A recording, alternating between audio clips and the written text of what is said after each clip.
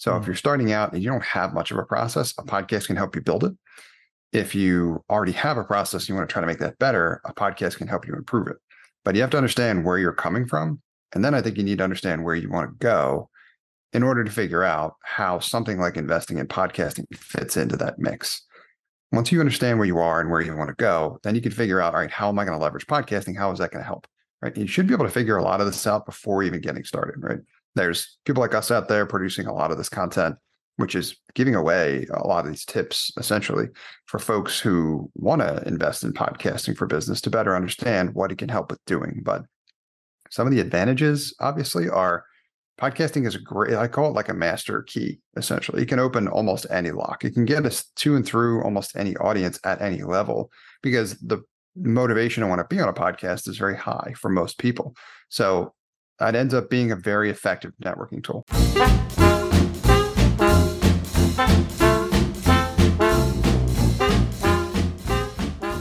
All right. Like we're wont to do, I've been recording a daily episode and it's been going really well. But every now and again, I get stuck just like any other human being would. And today I got stuck trying to talk about something that is really important to, I think, podcasters and particularly folks who are doing a B2B podcast. And that is there's a couple of things that are out of balance, right? So you'll have heard on previous versions or previous episodes of this show that I've talked about just get started, just go. Like you've got so much learning to do, you should go and get through those early and awkward phases of recording a podcast. But at the same time, you're going to look at your podcast at some point or your content creation, and you're going to go, this isn't scratching my business need. And so there's some reconciliation that has to happen there where you move to maybe a slightly more strategic approach. And Sean, I know you've experienced a fair amount with some of this, like, you know, in the early days when you were podcasting, like, hey, I started this, it's not generating business. Now what? And at those points, I think the most important guidance we can both agree on is don't quit. That's that you don't quit. But now what do you do?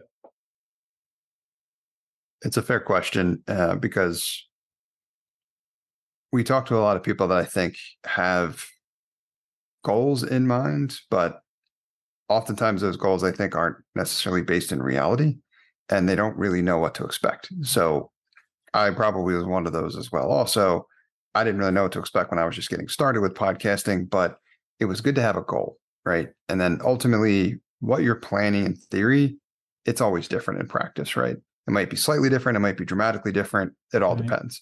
But to your point, the key is really just kind of just dive in and get started. Don't worry about a lot of the details that might bog you down or slow down progress in the beginning. Just dive in and then work on figuring it out. There's a ton of content out there about a lot of people who have done this. And I'm the same, where if you go back to a lot of my older stuff, it's much worse than what I'm creating now, but I'm still not where I ultimately want to be either. So I think you have to understand that realization is just like anything else, playing an instrument, learning a language, whatever, trying to get in shape. There's always a next level to your level of progression. And that's okay. That is in keeping with the focus being enjoying the journey, right? And you have to enjoy the journey. So that goes for just about anything in life and in business, but it's no different when it comes to this. Is you're going to have levels of progression. And then after you've gotten started with it and figured out that you want to stick with it, which I think that's the biggest milestone to reach, especially in the beginning, now you can start figuring out, all right, once you're into a rhythm and you're producing content consistently, now at what point do you want to make any changes, upgrades, improvements, whatever? And you could do that as long as you do so in a sustainable way. To me, you always want to keep in mind the end goal, which is something you just said. And that's, I want to be able to turn it on. And then I realistically never want to turn it off, probably. At least that's my goal. Like I want to be able to continue to do it. I just want to continue to get better at it because I enjoy it.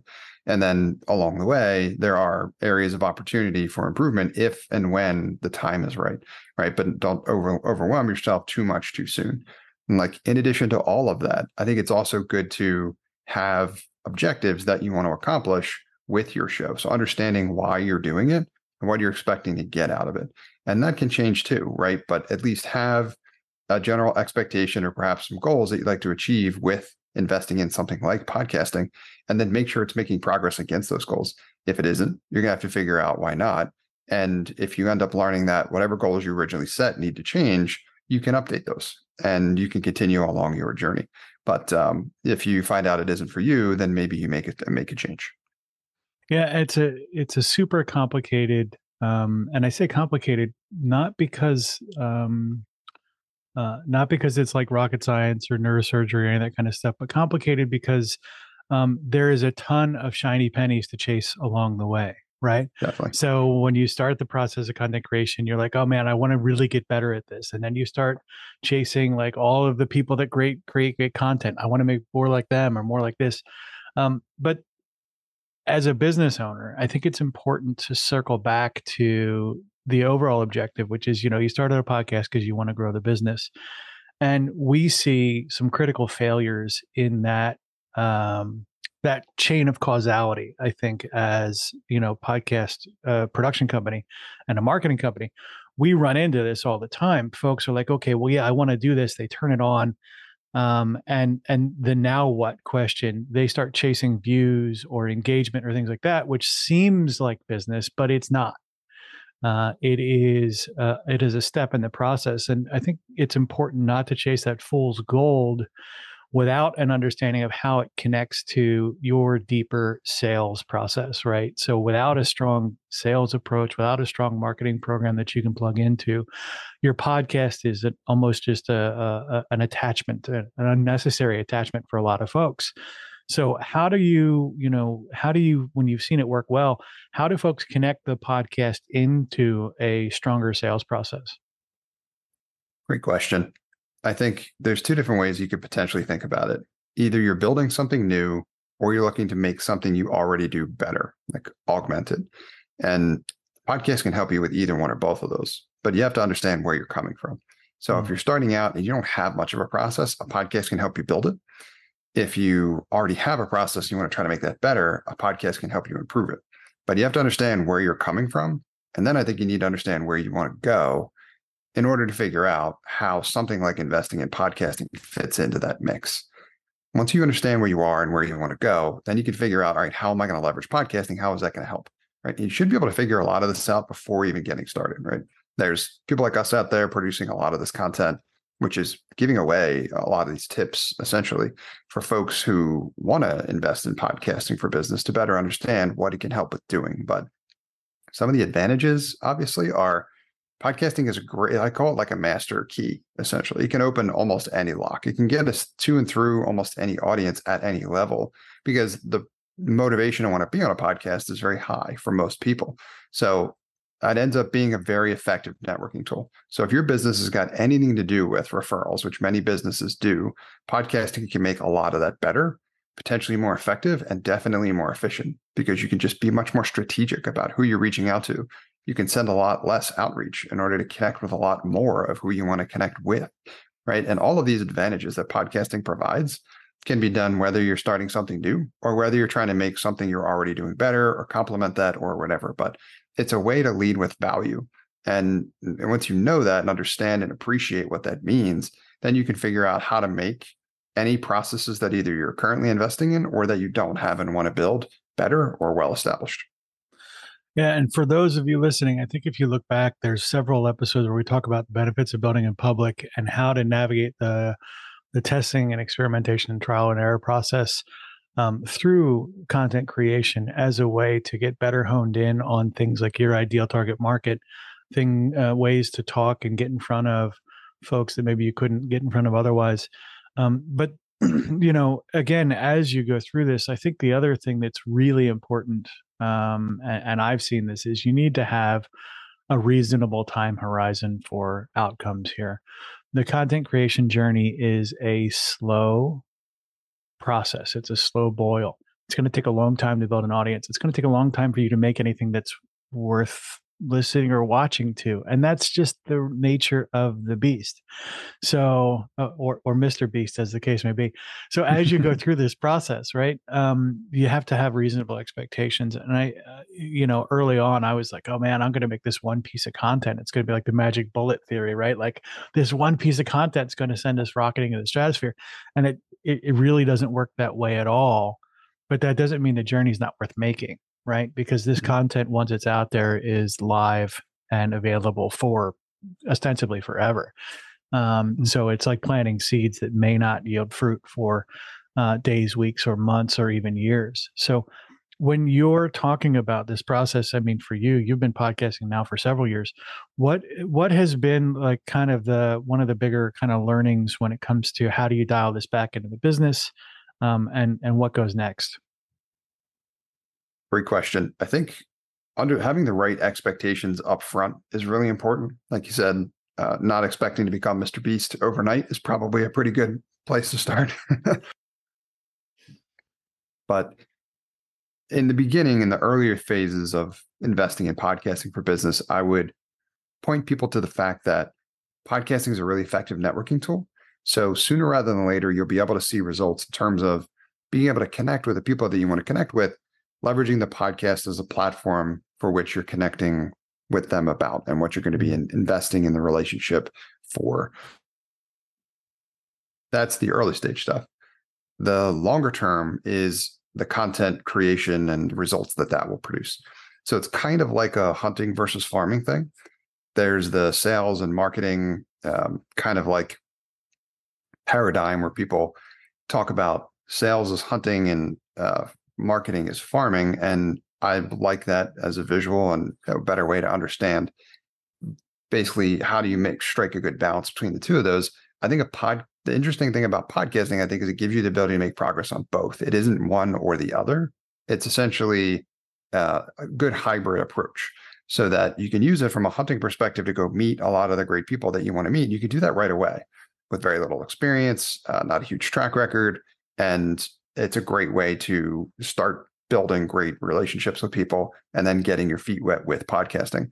Over time, as you figure out your voice, your show, the message that you want to create, the topics you want to cover, all that kind of stuff, and you figure out how to create better content, the show itself will grow if you're sticking with it. That will then produce the results that you get from the value in farming, and that will send more people to you. I get inbound messages now all the time from legitimate companies that want to be a guest on my show.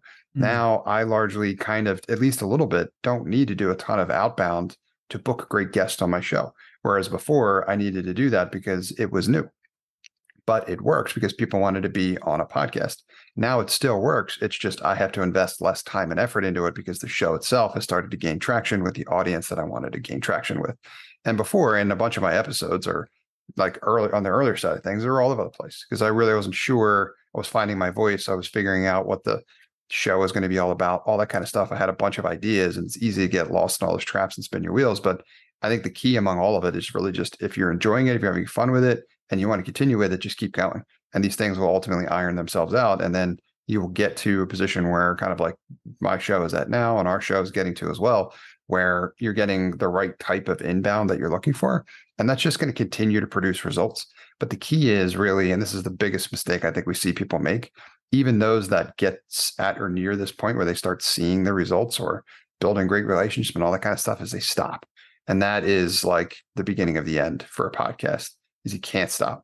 I don't even like the concept of seasons realistically. Like if you want to make it work and you can do that, great. But most people, when they're like, I went to the gym, I got in great shape, or I started eating right, it's great, I'm going to take a couple of months off. Oh man, that's a horrible idea.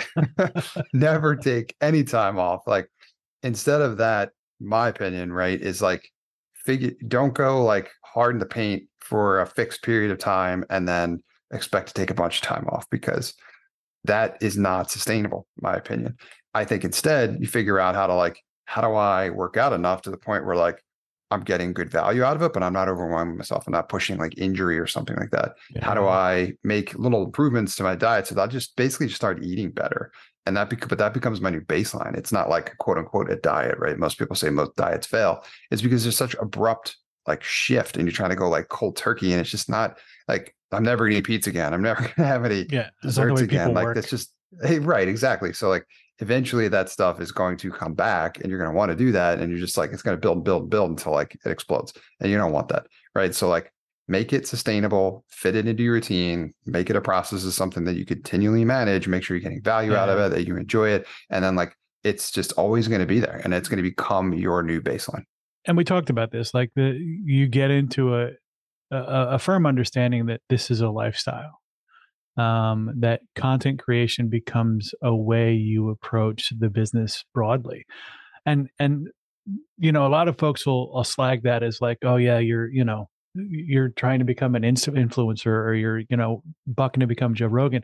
And that's not it at all. I mean, I can speak clearly for what I do and why I do it. You know, a lot of this is I love the education component. I love to teach. It's built into who and how I am. If I learn something, there's no reason for me to sit on that. Like I want to give it away as soon as I can to as many people as possible. You know, I think you have a similar kind of approach.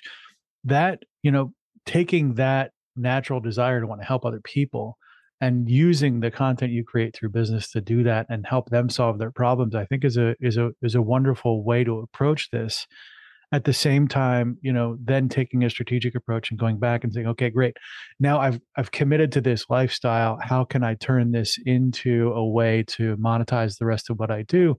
I think that's another important question. And as we get more refined in our understanding of it, because we're never done, right? That's the other part of this. It's super important. You're never good at it. I mean, you look at the videos that are out there, you look at Mr. Beast, he still says, like, I'm still trying to figure out how to become the best YouTuber in the world, the most followed person, whatever. He's on a quest. We're on a quest. Nobody's there. There is no finish line. You just keep running. Yep. And I think that's an important part of the conversation as well. So once you switch over to lifestyle and you kind of know what and why and how you're doing it, then you can figure out, the rest of the monetization strategy from there. Absolutely. Couldn't agree more.